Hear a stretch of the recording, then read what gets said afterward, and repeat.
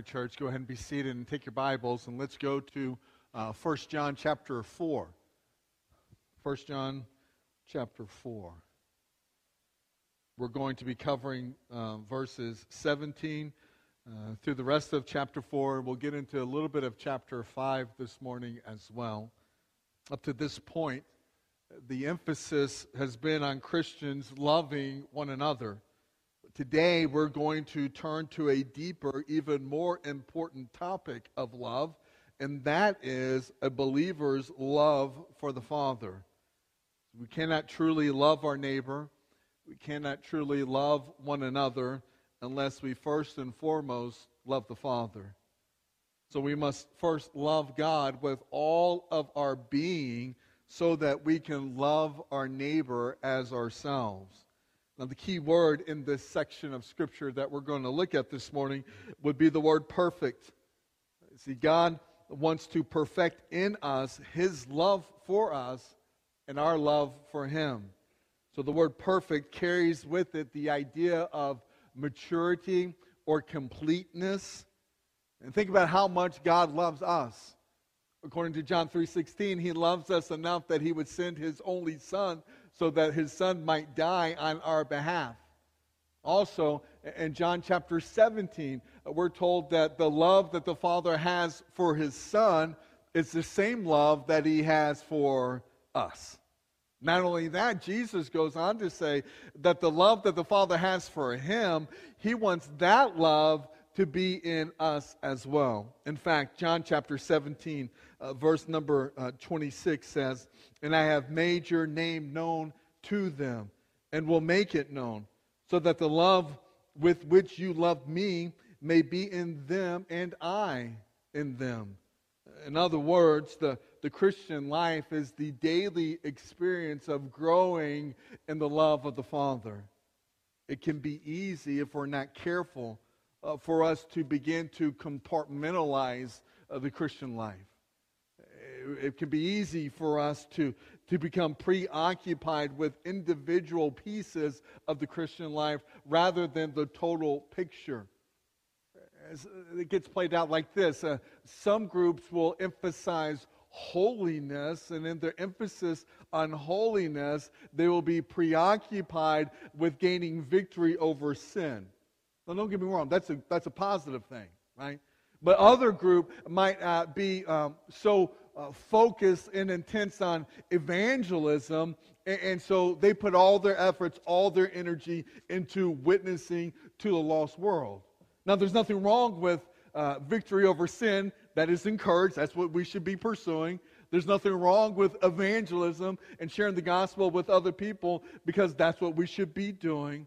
The problem becomes when we begin to overemphasize one element versus another, when in reality, victory over sin and evangelism, they are the byproduct of something deeper, something greater. They're the byproduct of a believer's love for the Father. And if we truly love the Father, then these are the things that we would pursue in our lives. Mature Christian love is the great universal need among all children of God. So this morning, we want to consider, how can a believer know that the love that they have for the Father is being perfected in their lives? How can we know? How can we know that God's love is truly being perfected in us? Well, thankfully, in the section that we're going to look at this morning, John gives us four key evidences that the love of the Father is being perfected in our lives. And so the very first one is that of having confidence. 1 John chapter 4, beginning of verse number 17, it says, "By this, love is perfected with us, so that we may have confidence in the day of judgment. Because as He is, so also are we in this world. There is no fear in love, but perfect love casts out fear, because fear involves punishment. And the one who fears is not perfected in love. We love because He first loved us." When I read that, I can't help but to notice that it is possible for a believer to live in fear. And that ought not be so. Now, we have adopted the Greek word that's used here for fear into our English vocabulary today, and we use the word phobia. Phobia. That's what is being talked about. So in psychology books today, there are all kinds of phobias that are listed that individuals might have. There's acrophobia. It's the fear of heights. Don't know if that applies to anyone in here. There's hydrophobia, which would be the fear of water. There's nomophobia. I don't know if you've heard of this one or not. Nomophobia is the fear of forgetting your phone or being left without your phone. Nomophobia. A legitimate fear. I'm not making these up. Somebody can identify with this fear. There's chorophobia. That is the fear of clowns. Anyone? Fear of clowns in this room? All right, bear with me on this next one. There is hippopotamonstrosio-quip-aliophobia. Hippopotamonstrosio-quip-aliophobia. I'm not making this word up. That is the fear of long words. Legitimately. It's the longest word in the dictionary as well, too. 36 letters. There are all kinds of fears that people have. In the context of John's writing, may you know that he's not talking about fear of long words. He's not talking about fear of clowns. He's not talking about the fear of heights. He's not talking about the fear of water. What John is addressing is what we would call crisis phobia. Crisis phobia would be the fear of judgment. And John has already mentioned this truth back in chapter 2. In fact, look in chapter 2. He's already talked about it once, and he's going to address it again. In chapter 2, verse number 28, he says, "Now, little children, abide in him, so that when he appears, we may have confidence and not shrink away from him in shame at his coming." So John is talking about the fear of judgment, the fear of the second coming of Jesus Christ our Lord. Verse number 18 is often thought to be confusing because it's being taken out of context, suggesting that fear and love cannot grow together. I would argue that perfect love and proper fear should be growing together. After all, we've already been commanded to both fear the Lord and to love the Lord. So there's a proper fear and a perfect love that we should have in our lives. In fact, this is given to us in Deuteronomy chapter 6.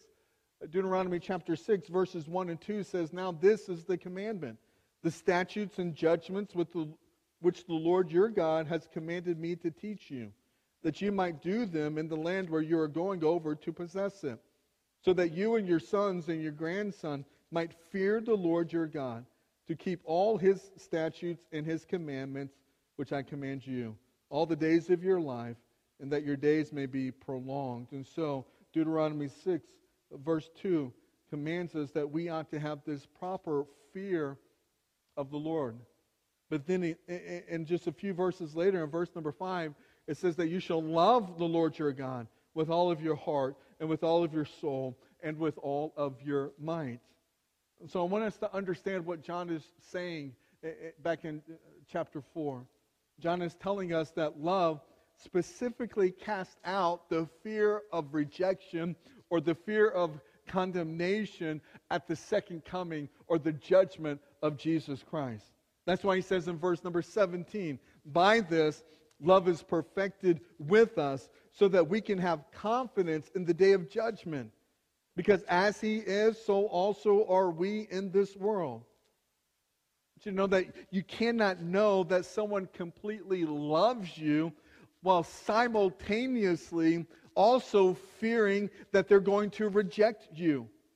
When you fear that someone is going to reject you, then you fear that that person's love is not complete.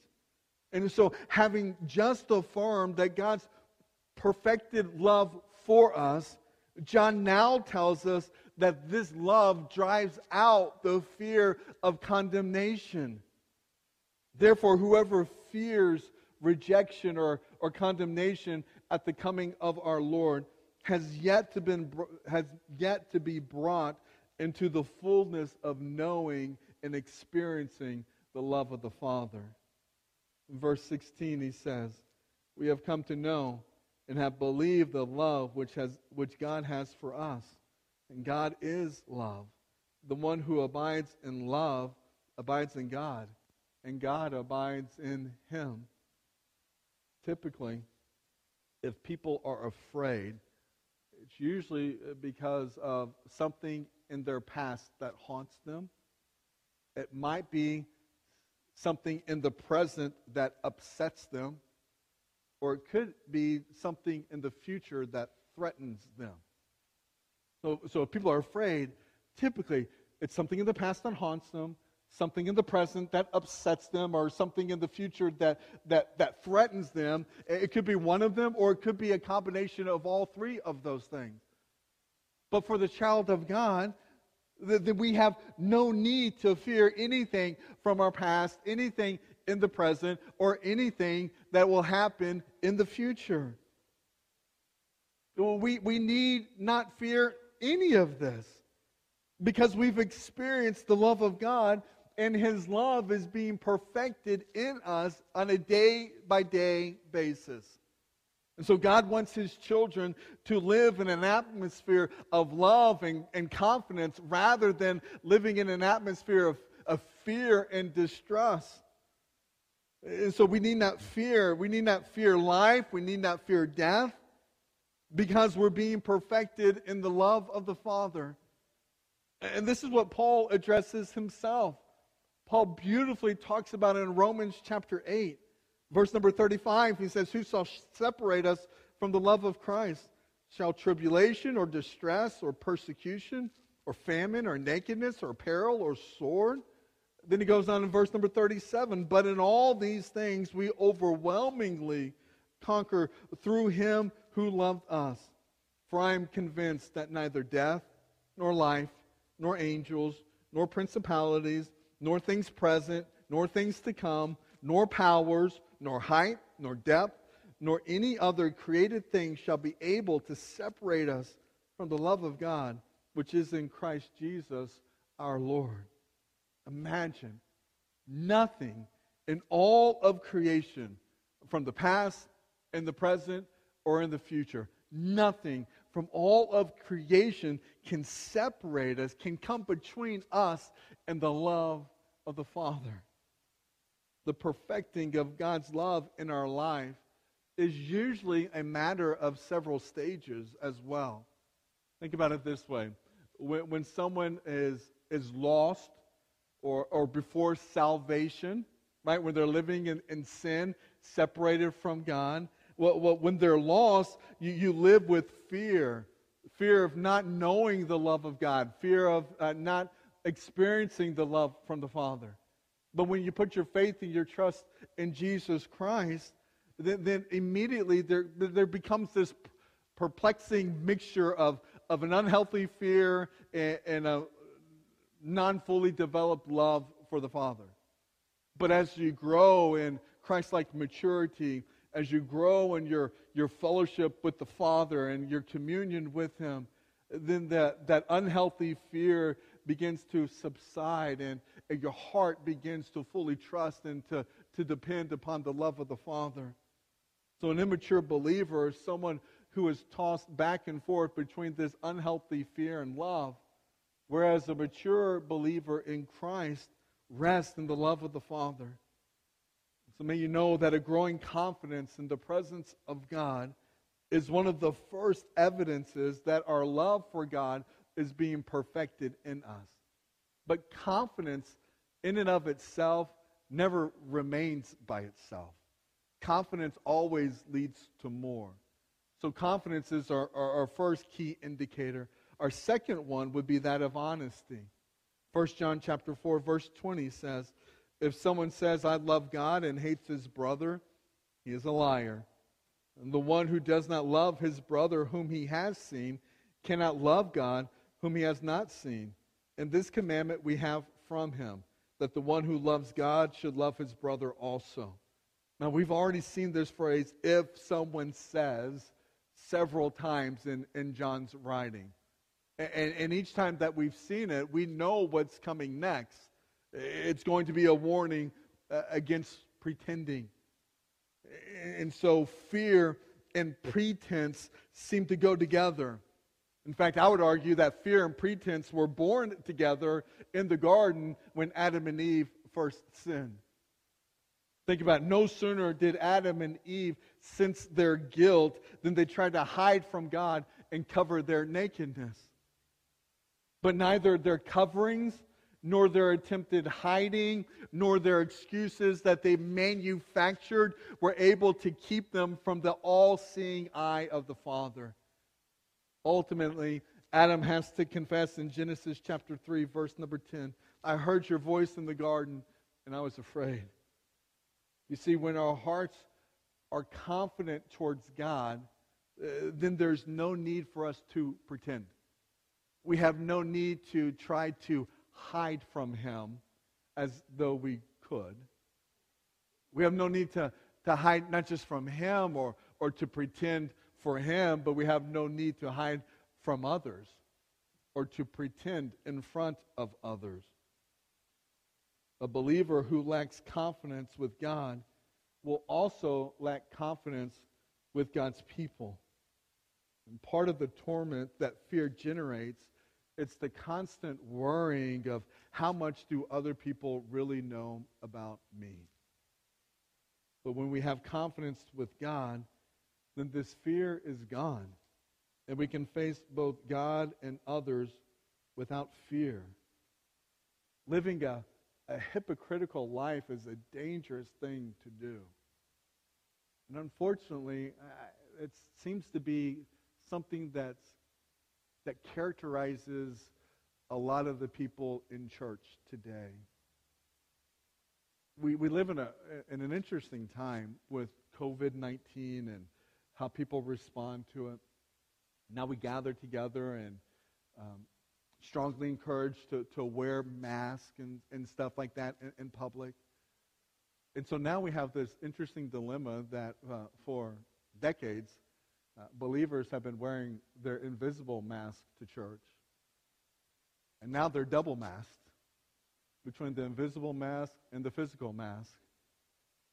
While we would encourage you to keep the physical mask in place, we would also encourage you to eliminate the invisible mask that we tend to hide behind. When we tend to pretend that we're something that we're really not. Like I said, living that hypocritical life is a dangerous thing to do. If you want to see a story in Scripture, you need to look no further than the story of Ananias and Sapphira that's contained within Acts chapter 5. If you're not familiar with that story, I'd encourage you to read Acts chapter 5 at some point today. Ananias and Sapphira, they sell a piece of property, and they bring a portion of the proceeds from that sale, and they present it to the Lord. But in doing so, they give the appearance that they were bringing all of the money before the Lord, not just a portion of the money to the Lord. Now, the sin of the couple was not in how much they gave, nor was it in how much they withheld. Peter makes it clear that the disposal of their money was up to their discretion. That's Acts chapter 5, verse number 4. It was up to them to decide, for them to determine. Their sin was that of pride and hypocrisy. They were trying to make people think that they were more generous or more spiritual than they actually were. And their sin ultimately resulted in their death.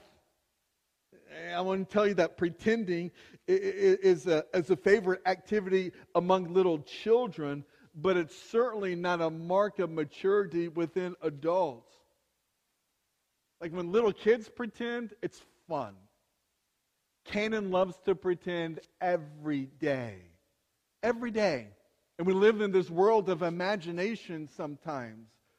Today I thought he was a cat, but come to find out he's not a cat. Canaan is a black jackal today.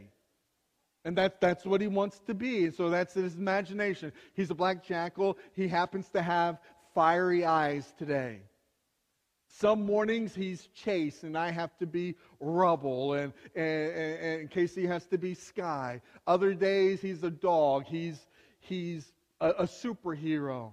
I mean, living in that world of imagination at the age of 5 is something that's fun, and we encourage that imagination because it helps to develop his brain and creativity. But I'm telling you, it's not very fun if the pastor walks into the office on Monday and in staff meeting wants to speak cat. Meow, meow, meow. If I were to conduct staff meeting as a cat, that would not be a mark of maturity. It would be highly just weird. As children of God, our lives must be marked with honesty and integrity. And while we laugh at the idea of me carrying out the day as a cat, maybe it's not so obvious as acting like a cat. Maybe it's the more subtle things that we do where we pretend that we're something that we're really not. And that's just as damaging to our testimony, and it's just as discouraging, problematic, as just outright living in a world of fantasy. When I read through verses 20 and 21, I can't help but to notice that it also makes a strong point against isolationism. Those that try to just separate themselves from other believers and even from the church. You to know that you cannot demonstrate our love for God while being hidden away by ourselves, concerned with only ourselves and God. To love God, we must also care for His people. Therefore, it's completely ridiculous to claim that we love the Father while we refuse to faithfully assemble with His people. The Bible knows nothing about the just Jesus and me movement that seems to be so prevalent today. We must engage with the people of God so that we can properly care for them and to demonstrate our love for the Father. And so already we see that confidence towards God and honesty with one another are two marks of maturity that are bound to show up when our love for the Father is being perfected in us. But there's more. Number 3, the third thing would be joyful obedience. Chapter 5 begins and it says, whoever believes that Jesus is the Christ is born of God, and whoever loves the Father loves the children born of Him. By this we know that we love the children of God, when we love God and observe His commandments. For this is the love of God, that we keep His commandments, and His commandments are not burdensome. There's that key phrase, that last one that I just read. His commandments are not burdensome. This section is not simply just talking about obedience to the Word and to the will of the Father. It's specifically talking about joyful obedience to the Word of God and the will of the Father. Out of all of creation, it is mankind that struggles the most in their obedience to God. You can read through the book of Jonah and read it, and you'll see that the winds and the waves and even a large giant fish obey the commands of the Father, while the prophet is on the run, consistently disobeying the Father. I mean, there's even a little plant and a little worm that obey God's command, and yet the prophet reluctantly agrees and stubbornly carries out what God commands him to do, all the while wanting his own will to be accomplished. And so it is clear, and I don't think anybody would disagree, that disobedience to the Word of God and to the will of the Father is a complete tragedy in the life of believers. Disobedience is tragedy. But not only is outright disobedience a tragedy, so is reluctant, half-hearted, or unenthusiastic obedience. They're both tragic. And having just said in verse number 2 that our love for God and our obedience to His command are elements of our loving one another, John makes it clear that these two elements are actually one. They're connected. To love God is to obey God. So proper affection for God will lead to proper obedience to God. Where there is no obedience to God, there is no love for the Father, no matter what an individual might say. And this isn't something new. This is something that Jesus has already spoken to us. Jesus declares it himself. John chapter 14, verse number 15. He says, if you love me, you will keep my commandments. He goes on to say in verse number 23, Jesus answered and said to him, if anyone loves me, he will keep my word, and my Father will love him. And we will come to him and make our abode with him. He who does not love me does not keep my words. And the word which you hear is not mine, but the Father who sent me. So just so that we're clear, the point is this. Perfecting love in our lives produces joyful obedience to the Word of God and to the will of the Father. And then finally, the fourth element, if you will, is that of victory. Verse 4 and 5 of chapter 5 says, for whatever is born of God overcomes the world. And this is the victory that has overcome the world, our faith. Who is the one who overcomes the world? But he who believes that Jesus is the Son of God. Now, the victory that's being spoken about in this context would seem to be the love for God through faith, which joyfully embraces God's command. And that's the victory that's being mentioned here. This isn't some triumphalism that says that we'll be successful in everything that we do in accordance to the world's opinion or the world's point of view. No, rather, this is talking about having victory and overcoming the temptations of this world. We can have victory in overcoming the temptations of this world by trusting that God's commands are both good and right. And so when you truly believe that God's commands are both good and right, then we'll joyfully obey them no matter what our flesh would want to do. No matter what that old nature in us kind of tugs and pulls at us to do. May you never forget that if you're a child of God, then you've been born of God. Well, that means that His divine nature now resides within you. And so there's two natures that are going on at war within each of His children. That old nature hasn't been fully eradicated and completely removed. We have a tendency to fall back or to lean into that old nature. But we've been born of God.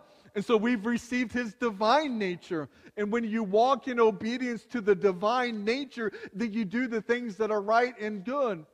But when you ignore the divine nature and get swayed back into that old nature, that's when you get caught up in sin and destruction. If the old nature is in control of us, then it leads to disobedience to God. If the new nature is in control, then it leads to obedience to Him. And the world, the adversary, appeals to the old nature. So John addresses in chapter 2, verses 15 through 17. The world addresses the old nature, and it tries to make it appear that God's commandments are impossible to achieve or that they're burdensome to take on. But our victory is a result of faith. And as we grow in faith, we grow in love. Faith is not simply saying what God says is true. True faith is acting on what God says because it is true. Someone has very wisely said that faith is not so much believing in spite of the evidence, but true faith is obeying in spite of the consequences. So let me just kind of condense it all down and to paraphrase what John has just spoken to us. He's saying, as children of God who have been born of God, you don't have to walk around this world all defeated and deflated. And pick your heads up. The victory has already been accomplished in and through Jesus Christ. And his victory is our victory. We get to share in the victory of our Lord.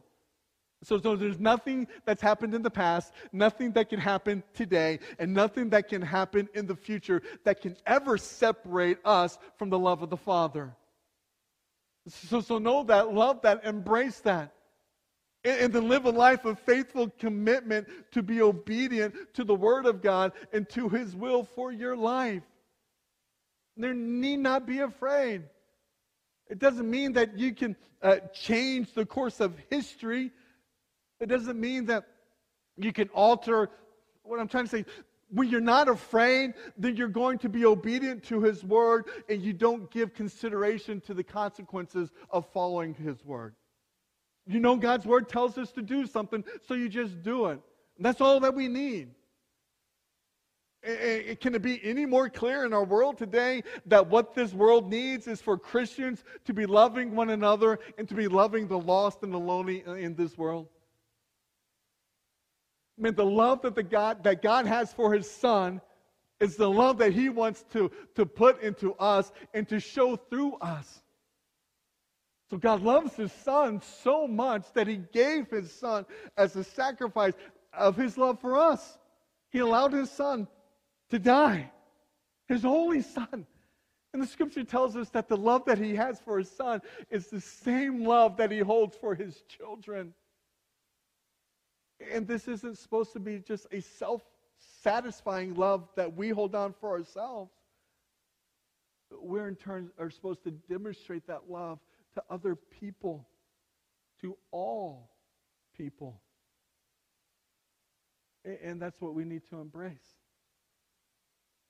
God's Word tells us to love, to serve, to speak truth, not to be afraid, not to live in fear of condemnation and judgment, but to walk in obedience to the Word of God. When you walk in obedience to the Word of God, it doesn't mean that bad things aren't going to happen. It doesn't mean that difficult trials and tribulations aren't going to be faced.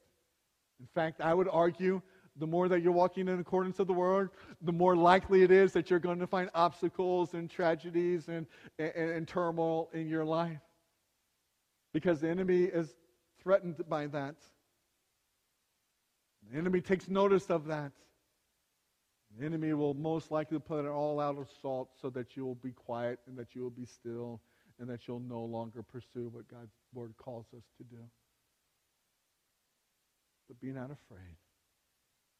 The victory that Jesus Christ accomplished on the cross is our victory today. Nothing in this world should discourage or frustrate us from being faithful to what God's called us to do. No matter what people may say, no matter what pandemic we may face, as God's children, we're to love one another and we're to serve one another. And there's no excuse not to love one another, and there's no excuse not to serve one another. As long as we live, then we must faithfully be the children of God who love one another, who serve one another, so that God can be honored and that He can be glorified in and through the lives of His children. Now, it's going to take us a few weeks to get through the rest of chapter 5. We'll stop here. And as we stop, I want you to consider, what is the one decision that you can make in your life today that would have the greatest impact on your faith or on your walk with Jesus? What's the one decision? Is it a sin to confess? A commitment to make? What's the one thing that you could do? The one thing that you could decide? Will you be willing enough to follow through on that decision? Let's pray. Father, I thank you for this day and for this church, for your word. God, help us to love others the way that you have loved us. Help us to truly understand your great love being perfected in our hearts and lives. And God, may you stir within us an unquenchable desire to tell other people about your love, to demonstrate it in how we live and how we speak. Father, for this church, I give you thanks. For whatever lies ahead for us this week, I pray that we will be encouraged each and every day, that we will be committed to honor and to glorify you in all that we do and all that we say, that we would look for every opportunity that we can so that we can share your love with other people. Father, I pray that peace would reign throughout our nation. And God, I pray that the church would stop being silent, but would start speaking up in love, truth, with a whole lot of grace. God, help us to trust you in all that we do. It's in Christ's name I pray.